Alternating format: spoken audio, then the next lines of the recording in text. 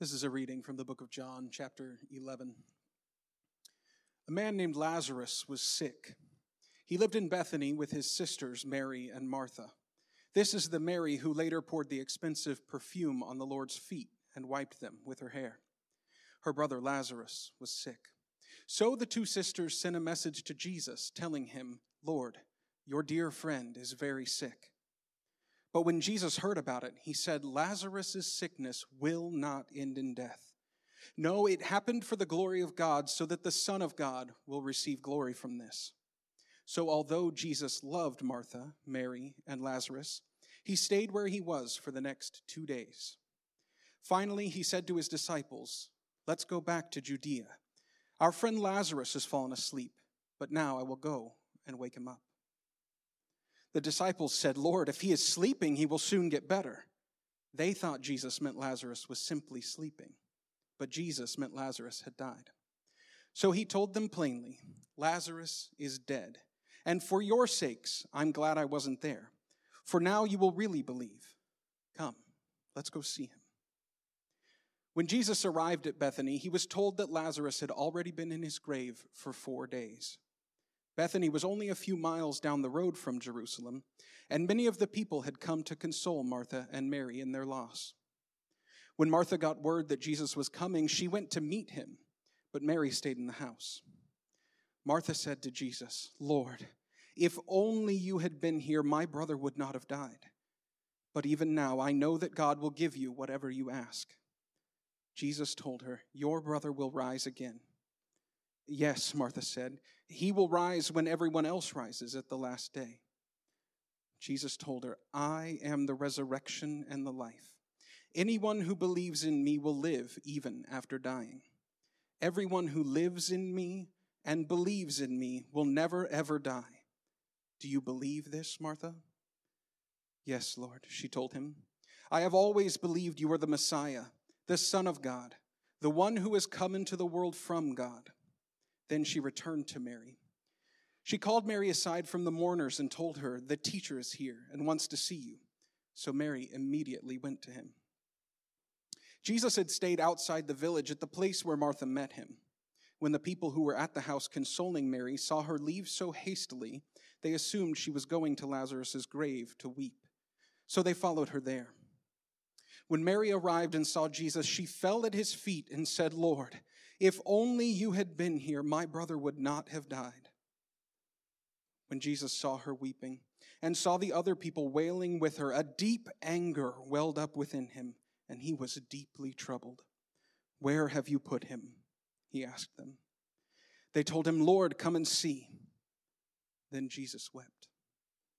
The people who were standing nearby said, "See how much he loved him?" But some said, "This man healed a blind man. Couldn't he have kept Lazarus from dying?" Jesus was still angry as he arrived at the tomb, a cave with a stone rolled across its entrance. "Roll the stone aside," Jesus told them. But Martha, the dead man's sister, protested, "Lord, he has been dead for 4 days. The smell will be terrible." Jesus responded, "Didn't I tell you you would see God's glory if you believe?" So they rolled the stone aside.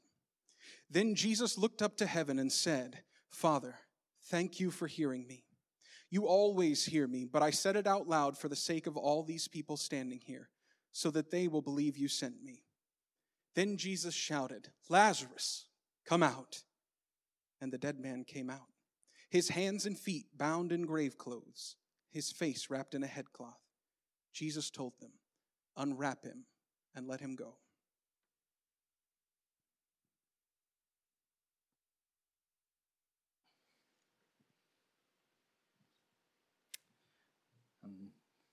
This reading is the word of the Lord, so that we say amen. Matt, thank you so much for that.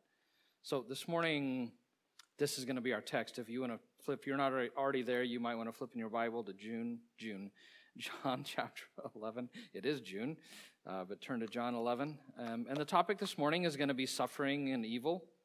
I think if you're human, you've wrestled with this. We've all suffered. We've all experienced evil. I think we all ask questions as to why, explanations of it. If you haven't, I'm just not, I don't know. To me, you can't be human and not ask questions. When I was trying to find a picture for that, and I typed in suffering and evil, this was one of the top ones that appeared on Google. I thought only Kansas people would understand this one, so I just had to throw that in. But, before I jump on the subject, when we talk about suffering and evil, I think a lot of people, the way they approach it is a way that's not helpful. And I think they approach it as a problem to be solved, as if it's like getting to Mars, that if we just have enough logic and if we do enough problem solving, that we'll have very clean-cut, clear answers and we'll know everything we need to know and we'll never have questions about that again. This is a mystery, and you cannot, it is not a problem to be solved. And so what I just want to throw out to you in the future and even now is if you're human, you're going to wrestle with this stuff. Things are going to happen in your life and you're going to have questions. Is instead of seeing it as a problem to be solved, to look at it as a mystery to be explored. And I think by allowing it to be a mystery, that what I'm confessing is that in this life that I can't know all the answers to things, and that there are going to be a lot of things in this life that are going to remain mysterious to me. I'm allowing for that mystery to be there. And I think suffering and evil very much falls under that. That doesn't mean we can't try to search it out or to understand it to some degree, but rather than looking for easy, simple, neat, clear-cut answers, I think when we're dealing with suffering and evil as a mystery, what we're doing is we're looking for clues. Like a detective, there's a crime, they have no idea who did it, they may never solve who did it, but they can still look for clues, and the clues may point them in a general direction, though it may never be solved. So to me, that's my challenge for me personally and for you, is anytime this comes up to look at it as a mystery, to not be afraid to explore it, but just to know we're not going to solve this. I'm not going to solve it in a sermon. I don't even have it totally solved in my own mind, totally. But mysteries take like wisdom, prayer, looking for insight, some logic, but trying to see into things deeply. I was going to tell you, I'm not going to, about the main views. There's 4 main views about suffering and evil. I'm going to skip that for right now, and I just want to, I will say this, I'm not going to say very much about them, but materialism has a view of suffering and evil. Pantheism, which is Buddhism and Hinduism, the other theistic religions, Islam and Judaism, all have answers to this problem of evil that I think are simplistic and give too clear-cut an answer that's not satisfying. Can I just give you one example? So in pantheism, it's all karma. And so if something bad happens to you in all pantheistic religions, it is because you did something, either in this life or the previous life, and you are getting paid back for what you did. Everything in your life, all forms of suffering, it's your fault. And I think that's a simplistic answer. I think the Bible and Jesus give a much better answer. So that's what I want to jump in today in John 11. There is a note sheet.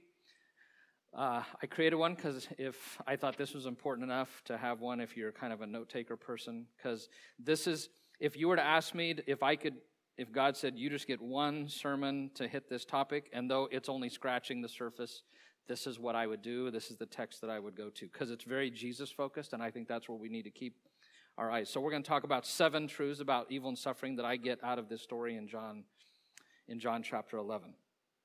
So let's jump into it. The story, by the way, takes place in Bethany, which is very close to Jerusalem. If you've ever been there, if you've been up on the Mount of Olives where you can see the temple so close. I mean, you can't imagine how close the temple looks. And to know that if you just turn the other way, the Bethany is really not that far the other way. So that's where it happens. And I really want to try to approach this story. I think it's so easy. We read it and we know the ending. We just heard it. I think if you've followed Jesus, you've heard this story before. So we all know the ending. And to try as much as possible to come at it like imagining from their point of view, because they didn't know what was going to end up happening in the end. And so I don't know, we're going to give it a shot. Here's the first thing I learned from this. The first thing I learned, that's a Google view of that, is that number one, that God and Jesus, God is not ignorant of our suffering. That God is not ignorant of our suffering. I mean, they come to report it to Jesus. In verse 4, it says, when he heard this, he said, this sickness will not end in death. No, it's for God's glory, so that God's Son may be glorified through it. Yeah, when he says it's not going to end in death, what do you think? Everybody who hears him, what are they thinking is going to happen? They think what's going to happen? That he's going to heal him, right? That's what they think is going to happen. But so he knows. Verse 11, after this, he went on to tell them, our friend Lazarus, he has fallen asleep, but I'm going to go there and wake him up. They misunderstood him. They thought he was talking about, he's having a really good sleep right now and the fever's going away. He'll be okay. That's not what he's saying, that he actually is dead. So Jesus has this very intimate understanding to a very intimate detail of what's going on. He is totally aware of everything that's happening to him. Nothing is surprising to him about this. Nothing is hidden from his eyes. He knows everything beginning to end. So he is not ignorant of all of this. The Psalms talk about how God counts our every tear. So Jesus knows. He knows. He's aware, and we're going to see in a minute that he cares. So the second thing I learned is not only is Jesus not ignorant of our suffering, but I also learned this from this story, that Jesus doesn't go about taking care of evil and suffering in the time or the way that I think he should. Maybe not you, I don't know, but he doesn't take care of things in the way and the time that we think he should. If you look at verse 5, it says that Jesus loved. It sounds so contradictory, right? He loved Martha and her sister and Lazarus. So when he heard Lazarus was sick, because he loved them, he stayed 2 more days. That makes zero sense. If I'm there watching this event, I'm like, why are you staying? It's like your timing and your way of doing this, it's crazy to me. And then verse 11, it says, after he said this, he went on to tell him, our friend has finally fallen asleep. I'm going to go wake him up. And then when he arrives in verse 20, Martha's like, she goes out to meet him and she says, Lord, if you had been here, my brother would not have died. And then Mary comes out right after that, says the exact same thing. If you had been here, would not have died. And then verse 37, there are people there, some of them who say, could not he who opened the eyes of the blind, could he not have kept this man from dying? So he has met nobody's expectations in this, nobody. He has not done a single thing in the way or in the timing that they would have wanted him to do it. Nothing fit their expectation. They wanted him to come and to heal him right now in the way that they thought. But as we're going to see, Jesus had other things in mind. And when I look at their reaction, nothing new. I don't know about you, but this sure is like me. When I find myself in suffering and difficulty, I want it fixed now and in the way that I want it fixed, right? Lord, if you could just do these 3 things to get this thing out of my life, and if you could do it right now, that would be great. And rarely does God fix the thing in the way or the timing that I think. And I want it now, and I want it my way, because me, being very limited, self-centered, I'm fallible, short-sighted, a creature who does not know the beginning and the ending, I know best, right? I know best and not him, and so I want it done in my way. I want to talk for just a minute about expectations, because this one fits the idea of expectation. And I think a lot of times with suffering, the reason we suffer even more internally is because Jesus and God don't meet our expectations. I talked about this in January when we talked about John the Baptist, but I want to hit it again, because so many relational problems between people, misunderstandings and conflict, happen because of unmet expectations. And a lot of people don't know how significant this is, I think not only in life, but in my relationship with God. The fact that many of our expectations that we have of people, that they're unrealistic, that's important. That many of them are assumed and unspoken, that usually when I expect something of somebody or of God, I never tell them that. I have it, but they don't even know. That many of them are even unconscious, that I might even not even know I have an expectation till I'm disappointed. And once I hit that level of disappointment, then I'm like, you know what? I was kind of expecting something and I didn't get it. And then the truth that many of our expectations are totally unagreed upon. And that's why just in relationships in general, the rule of thumb is an expectation is only valid when it's conscious, spoken, it's considered realistic by both parties, and it's mutually agreed upon by both parties. If you want to live life well with people, this is an important concept. And that's why one of the most important relational skills you can ever develop is to clarify expectations with people. And I just wonder, in the midst of suffering, how many of our expectations of God on how he's going to deal with something in my life, in the timing and in the way, how often I have an expectation upon him that he would say, I've not agreed to that. That's not my timing and that's not my way. That's what you want, but I've not agreed to that. So to me, that's really helpful. It's helpful for me to learn to know and curtail my own expectation, because God rarely does things in the way or the time that I think. But I see another important truth, number 3 in this story. And that is that Jesus is grieved by evil and suffering. It says in verse 35 that he wept. It talks about he was doing this in response to the weeping going on around him by Martha and Mary and the others. The word used for their weeping is the word that you would use for weeping at a funeral. I mean, very deep wailing, very deep, heartfelt crying of tears from a loss. In their mind, they would not see him again in this life. They knew they would see him at the future resurrection, but they would not see him. And so they're grieving very deeply.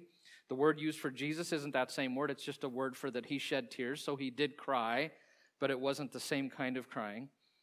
And the reason is because he knows he knows that in just a few minutes, Lazarus is going to be alive. So he's not grieving the same way they are, but he is weeping. And the question is what's he crying about? And some commentators think there's probably two things going on. The part of it is he's saddened by the fact that he just told Martha, I'm the resurrection and life. And she says, well, I believe that you're the Messiah and the Son of God. But she still is grieving, which means she doesn't really believe when he said that. She's still thinking he can't act and fix this situation. So there's probably some of that, just the pain of not having been believed in. But because of what I'm going to get to with my next point and a little bit later that happens with him, that probably the main thing that was going on is he was just simply sad at their grief and sadness, and he was broken internally. The way sin had wreaked havoc on his whole of creation, that everything he created full of his shalom is broken by sin, and there's sin and suffering and death and dying, and there's sadness and sorrow and loss, and that his heart is broken by that. And so what I see in Jesus is not only he is totally aware of what's going on, so he's not ignorant. He's not going to fix it the way I think or expect, the timing or the way. But I also see in this story that Jesus is grieved with me, that he cries with me in my pain. That's significant. The fourth truth takes it even a step further, and I think even more important. And that is that Jesus is angered, or God is angered by evil and suffering. It says it twice. Matt, you read the NLT, and I'm actually glad you did. Somebody said something about it between services. Verse 33, when Jesus saw her weeping and the Jews who had come along with her also weeping, he was deeply moved in spirit and troubled. It uses the same word in verse 38. We're going to come back to that one in a minute. This deeply moved in spirit and trouble, if you're reading that in the NIV following him, you're like, well, wait, his said angry. Did it even say deeply angry? I don't remember. He can take a quick look at that. But it uses the word anger. This word in Greek, it's very strong. It's a very visceral, kind of gut-level word. It is used of when somebody is deeply angry, is very angry, when they are outraged in their spirit. Deep anger. So that's a pretty good translation. It's an outrage in the spirit. That deeply moved and troubled is way too weak. The word actually means to be so agitated internally with anger that it affects me physically, that there's a physical and an emotional agitation. The word was frequently used of horses who reared up in anger and snorted, okay? So it's not just an emotional reaction, something that is a gut level that comes into your body. A lot of scholars think there's an implication that with this, that there was that maybe he shook with anger, that there was a sound like a snort, like he grunted or he groaned. Have you ever been so angry at something, you saw something evil or something bad happening to somebody you cared about, and it troubled you so much? This happened to me one time. Somebody I really cared about, something really bad had come in their life, and as I was thinking and praying about it, I just went, I balled up my fist and I went, like that. That's this kind of anger, okay? Because I was angry at what was happening to them, the situation. So God is angry. He's not only grieved by the havoc that sin has wreaked on his creation and on us and the people around us. He's not just grieved and saddened by it. He's actually angry that that's what's become of the world that he created. He's angry about it. So Jesus approaches this tomb with tears in his eyes, outrage in his heart over the effects of sin on the people that he loves. I think both are profoundly important. And because of that, we have truth number 5. Because of his grief and his anger over things, he is acting to overcome evil and suffering. Verse 39, take away the stone, he said. But Lord, said Martha, the sister of the dead man, by this time there's a bad odor, for he has been there 4 days. So she's not believing he's really going to do anything, right? So he says, take the stone away. And she goes, he's been dead 4 days and it stinks. It's going to stink. This 4 days is really, really significant. In the Jewish culture at that time, Okay, this is not in the Bible. The Bible doesn't say this, but it was a common belief in the Jewish culture that when a person died, their soul hovered over their body for 3 days. That if somehow their body could get revived, the soul could re-enter. But on the 4th day, they became so decayed that by the 4th day came that the soul would leave at that time. A lot of people around the world believe this. We had a Chinese student here who died. And after he died, the students would get in his apartment for several days. I don't remember how many, because they believed his soul hovered around for a few days. This is a really common belief. So Jesus is waiting till the 4th day, because Jesus is waiting till he's not just dead, he's dead. Does that make sense? He's waiting that he's so dead, they know he's dead. So she says he's been in there 4 days. Verse 40. So Jesus said, did I not tell you that if you believe, you will see the glory of God? So they took away the stone. Then Jesus looked up and said, Father, I thank you that you have heard me. I knew that you always hear me, but I said this for the benefit of the people standing here, that they may believe that you sent me. When he had said this, Jesus called in a loud voice, Lazarus, come out. Or the old King James, when I first became a believer in that home church, Lazarus, come forth. The dead man came out, his hands and feet wrapped with strips of linen and cloth around his face. And Jesus said to them, take off the grave clothes and let him go. Jesus not only knows, not only cares, not only is angry about sin and about suffering and evil, but he acts. He raises him from the dead. And remember, he acts in a way they never expected. Because he rarely acts in the way that I expect. This was something they didn't expect at all. And I think the reason he acts in ways differently in the timing than I expect is because he has, as I thought about this, I initially had written down, he has bigger fish to fry. And I'm not sure if that's the best way to say it. But he has other fish to fry. I am significant. He promises to cause all things to work for good to those who love him, Romans 8:28. But he's got a lot bigger things in his mind than just Garen in my life, right? When I'm suffering, I'm only thinking about one person. Who do you think I'm thinking about? I'm thinking about me. He's got a lot of other things that he's doing. He's at work in situations a lot bigger than just my own life. He's bringing glory to himself through other things. He's trying to bring other people to himself through the events that are happening around me, and I don't see those things. And what we learn from the story is some of the larger things that were going on is Jesus was doing something to bring glory to the Father. That he was also doing this to build his followers' faith. Just before everything's going to turn really south, right? In a few days, it's going to get really bad, and he's trying to build their faith even more. We're also told that he was revealing himself in a powerful way. He was showing something of his true identity that he had never spoken to before in a way that made him more famous in their eyes and drew them to him. And it's that thing in Martha, when she comes out and she says, Jesus, if you had been here, he would not have died. And he says, Lazarus will be raised again. And she says, I know that on the last day at the resurrection of the dead, he will rise. I know that. I want to show you a diagram of what in her mind she was thinking.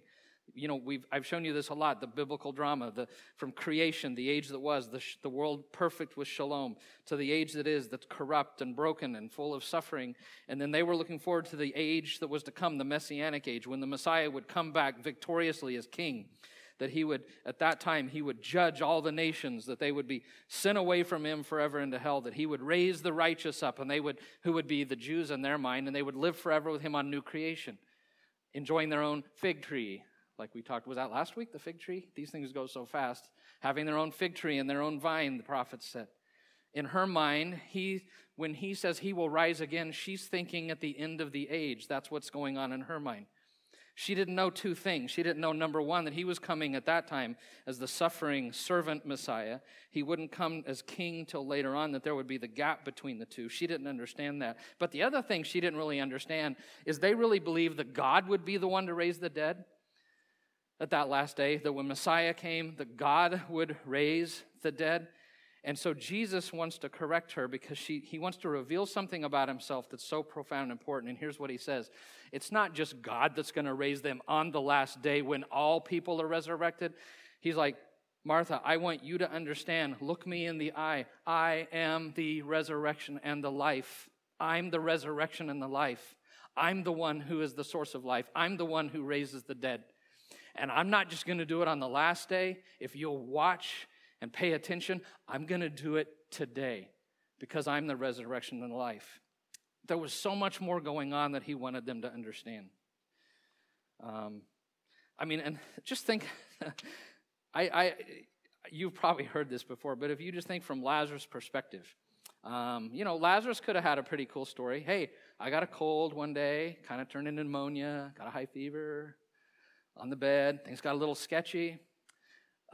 Family sent for Jesus. He showed up in an hour, and he laid hands on me, and he healed me. I mean, he could have told that story, right? Did anybody have any idea that the story Lazarus was going to be telling was, I was dead.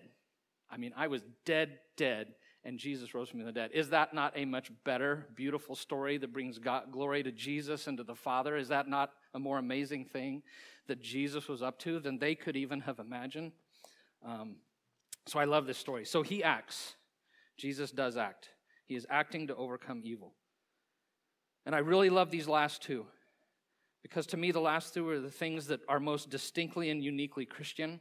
They're the things that separate Jesus especially apart from any other religion, any other religious leader, any other philosophy.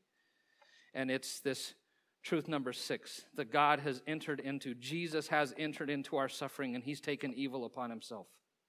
He has entered into our suffering. I mean, we see it already in verse 35. He's weeping, right? So he's feeling it. But look at verse 45. I had Matt stop at 44. Look at verse 45, because this to me is equally important. Therefore, many of the Jews who had come to visit Mary, and they'd seen what Jesus did, they believed in him. But some of them, the tattletales, they went to the Pharisees and told them what Jesus had done. And then the chief priests and the Pharisees, they called a meeting the Sanhedrin. What are we accomplishing, they asked. Here is this man performing many signs. If we let him go on like this, everyone will believe in him. And then the Romans will come and they'll take away both our temple and our nation. Then one of them, named Caiaphas, who was high priest that year, he spoke up. You guys know nothing at all. You do not realize that it's better for you that one man die for the people than the whole nation perish. He did not say this on his own, but as high priest that year, he prophesied that Jesus would die for the Jewish nation. Skip down to verse 53 then. So from that day, they plotted to take Jesus' life. They had talked about killing him before, but this was the day, because of this Lazarus event, they started plotting to kill him. They started making very specific plans of how they would kill him. And here's what I want you to realize. Look at, let me pull up this Bethany thing again. Unless you're there on the ground, I don't think you realize how close Bethany is to the temple. If 12th Avenue Baptist Church were Bethany, the temple would be down at Exchange Street. Everybody knows Exchange if you went down 12th Avenue. The Mount of Olives would be about where Emporia State University is. If I were to do this diagram kind of with this map, that's really close. That's just I don't know. I walk kind of fast, 30-minute walk, I'm not sure. Do you realize when Jesus does this miracle of the raising of this dead man, he is doing it in the backyard of the temple and of the religious leaders. It's just up over the hill from where the center of all that religion is. And I want you to know, him doing this miracle, that this place, at this time in Bethany, that he knew that he was stirring up a hornet's nest, that he was going to bring out the anger of the religious leaders against him by that miracle, and that would be the very they've already been plotting, but that would be the thing that would usher him to his death. He knew that, and that was very intentional.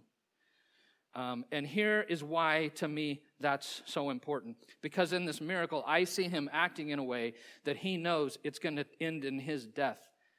And that tells me that Jesus is willing to step into my suffering and to take evil upon himself, which is, to me, so profound. I want to talk for a minute about his death. I once talked to somebody who had suffered profoundly for many, many years. And here's what they said about Jesus. They said, "Forgive me. Not trying to be rude, but Jesus only suffered for 3 hours." And I understand the sentiment. What he was saying is Jesus' suffering was nothing compared to mine.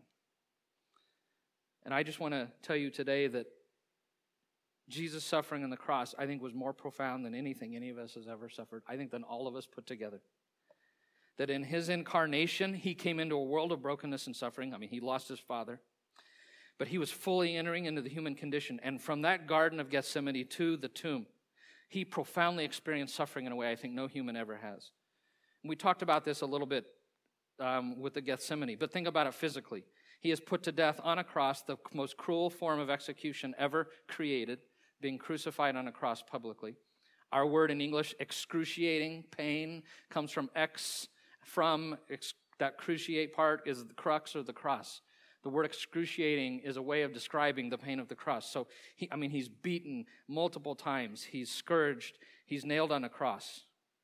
He's experiencing pain and suffering not just physically, but socially, like in a human level, on an individual level, and like on an institutional kind of level.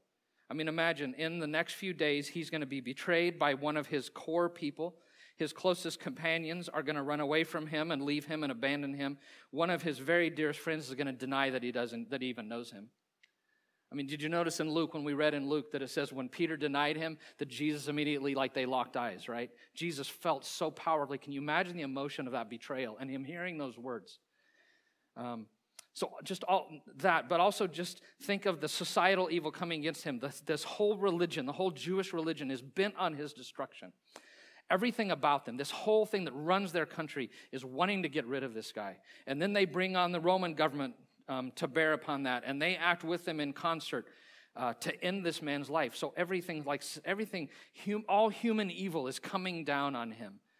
And emotionally, we talked about that with Gethsemane. I'm not going to go into all the details, but if you remember in Gethsemane, the crushing, right? 3 times he's crushed. He was agonizing internally. The emotional despair was so profound that he bled drops of tears of blood, which hardly anybody ever does. It's so rare. He was emotionally agonizing. And we talked. You've heard all this before. But to me, the far worse suffering is that spiritual suffering. While on the cross, he experienced the greatest sense of alienation in human history.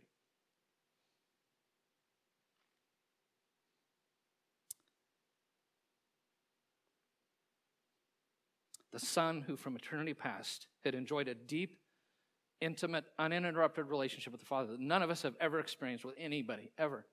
Uninterrupted. He had that totally stripped from him. And for the first time, he experienced estrangement from his Father. For the first time. Think about it. I think I talked about this with the Gethsemane. Nobody likes physical pain, and all of us have had that. But physical pain is nothing compared to relational pain, right? Whatever. I'll endure physical pain, but I do not want to lose somebody that I'm close to who abandons me, who leaves me, and who hates me, right? That is the worst pain you can experience, is that breaking of relationship. And that's what he experiences on the cross. When he's bearing the spiritual alienation of every human, and the Father turns his back on Jesus and he cries out, my God, why have you forsaken me? I want you to know Jesus, I think, was the only human in history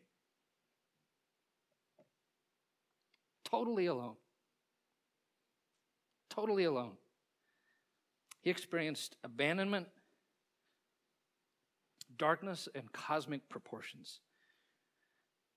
I think I said when I preached on Gethsemane of his pain there, that sometimes we'll say, I feel God forsaken, but none of us has ever been God forsaken. But Jesus was God forsaken, the only human in history. And that's why Christian Wiseman says in that moment, he felt human destitution to its absolute degree. I want you to know he entered into the human condition and he shared our suffering on a much greater scale than any of us or all of us together will ever experience. The spiritual powers of darkness were hell-bent on destroying him. Everything in their power was focused on him and getting rid of him. I don't think we'll ever understand how much he suffered. Jesus' hell was infinitely greater than all of ours put together. And he voluntarily chose that. Nobody chooses suffering, right? If you said to me, hey, Garen, how about tomorrow? How'd you like to break an arm? Or how would you like to, how would you like to suffer? How would you like to lose somebody significant? I'd say no. I would do anything in my power to avoid it. And he chose it. He chose to enter into our suffering. And that's why Hebrews 2 and Hebrews 4 says, since we have flesh and blood, he too shared in our humanity. For this reason, he had to become made like us in every way. He had to, in order that he might become a merciful, faithful high priest. We do not have a high priest who's unable to sympathize with our weakness. So let us approach the throne of grace with confidence so that we may receive mercy and find grace to help us in our time of need. And I want to tell you, there is no other religion, there's no other philosophy, there is no religion that has a God like that will enter into our suffering. None of them have that. To me, that's why if I were to do one thing on suffering, it's got to be Jesus to me. Because Jesus, to me, he's the final answer. I don't understand it. It's still a mystery. I don't get so much stuff. But what I can tell you is that he understands. He's not going to fix it the way I think he is and the timing it is, but he is grieved by it. He is angered by it, and he acts on it, and he actually has entered into my suffering with me. That, to me, that's so profound. Still a mystery, but that's so important to me. And here's the final truth I want to show you. That Jesus and goodness will triumph over evil in the end. In verse 43, he calls out, Lazarus, come out. And the dead man came out. Jesus was victorious over death and over even, sin and Satan, which wanted to keep him there, all of that. He was victorious on that day over that Jesus won that battle. But then the greater battle happened just a week later when Jesus is crucified and he's put to death, and he raises 3 days later. And we just read in John 12 that the whole reason for that is the one who rules the world is now going to get put down. He says that guy is getting put down. He defeated in some way that I don't totally understand because we still see junk going on. But in some sense, he defeated Satan and all of evil and all of sin, and he defeated death when he rose from the dead. And he stands as Lord.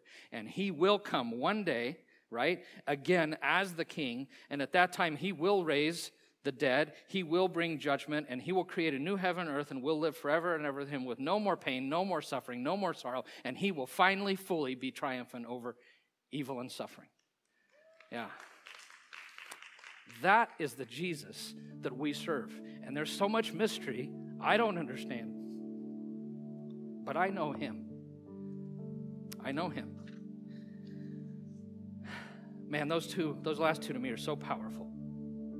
God has entered into our suffering, and he's taken evil on himself. He suffered for us, and yet, in the end, Jesus will triumph over evil. He will triumph over evil. And I want you to see his heart on how bent Jesus is on becoming victorious over evil.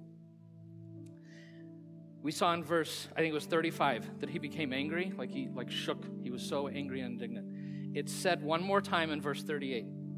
Here's what it says in verse 38. Jesus once more, okay, this is NIV, but indignant. He shook and he snorted, he groaned, and he came to the tomb. And it was when he came to the tomb that he says, I want you to remove that stone. And here's what B.B. Warfield, he's a great biblical scholar from over 100 years ago. Here's what he says about this scene of Jesus, the second time just getting angry and shaking, and he steps toward that tomb, and he says, take the rock off.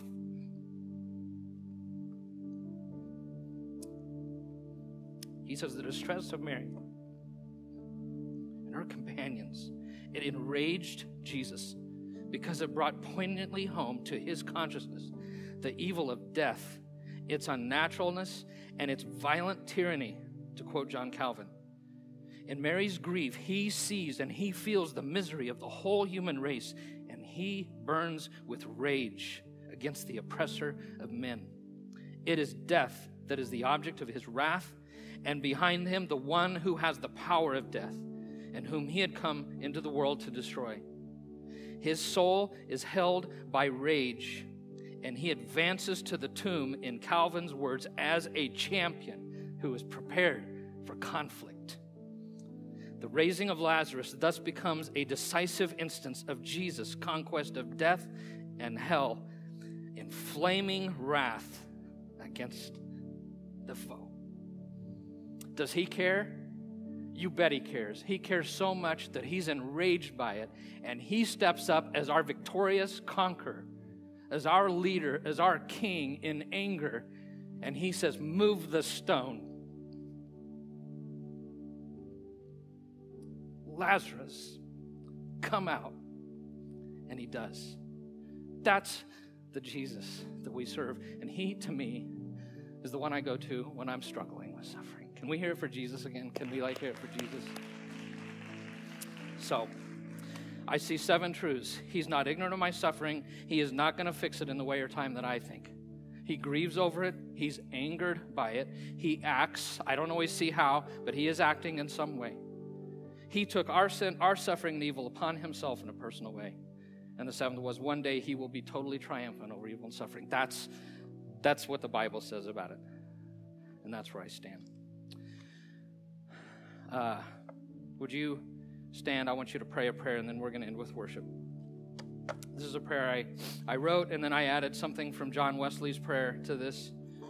But can you just join me with this? It's on the sheet, but pray with me. Lord Jesus, thank you that you are fully aware of my suffering and that you care about my suffering.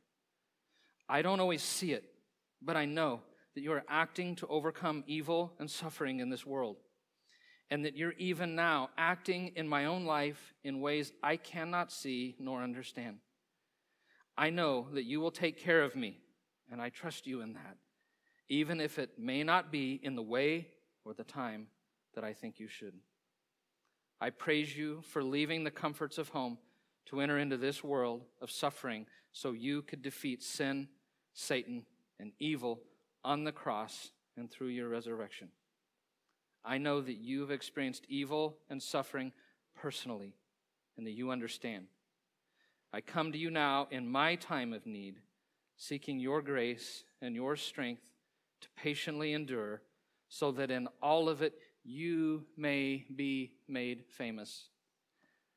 Lord, make me what you will. I'm no longer my own, but yours. I put myself fully into your hands. Put me to what you will. Rank me with whom you will. Put me to doing. Put me to suffering. Let me be employed by you or laid aside by you, exalted for you or brought low for you. Let me be full. Let me be empty. Let me have all things. Let me have nothing. I freely and wholeheartedly yield all things to your pleasure and disposal. And we pray this in the name of Jesus. Say, amen. So we're going to end with a song of worship. If you're like in the midst of suffering and you're like, I just need to respond, I don't know, in some way. Up here is that prayer with a signed and date. And if you're needing to be like, you know what, my perspective's gotten lost, and I love Jesus, and I love the things I see in this story, and you just want to come up and be like, I want to put my trust in him, lay claim to who he is, and if it would be helpful for you to come up, to pray, to lay that suffering down, to sign this and date it, to keep this with you, if that's helpful for you, then come do that. If not, that's fine. But would you, you can do that while we worship, or stay seated, whichever you feel led. Just reflecting on that, I love how it says that Jesus wept. Even though he knew what was going to happen, he still wept with them. And God tells us to weep with those who weep. He doesn't tell us to pat him on the back and say, it's fine, don't cry. And I think the purpose in that is that he knows the brokenness of this world. He acknowledges that. That's why he sent Jesus. And when we do that, either sitting with someone or pouring out our heart to him in our pain and suffering, it's acknowledging our need for him. So let's do that this morning with this next song.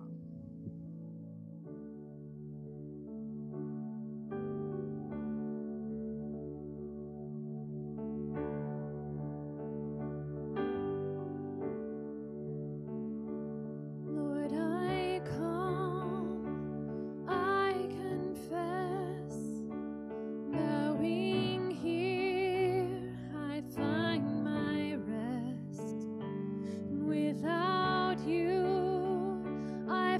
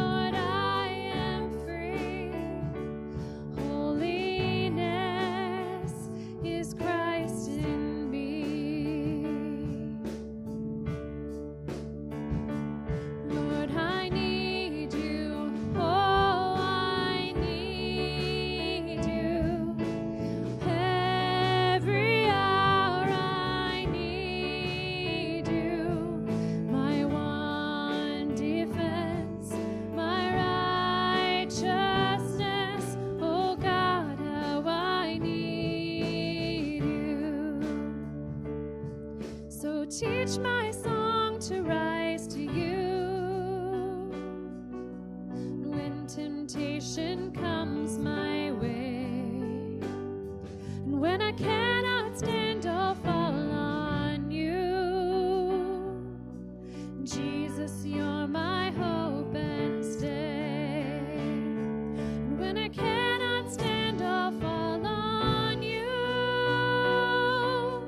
Jesus, you're my hope and stay. Lord, I need you. Oh, I need you. Every hour I need you. My one defense, my righteousness.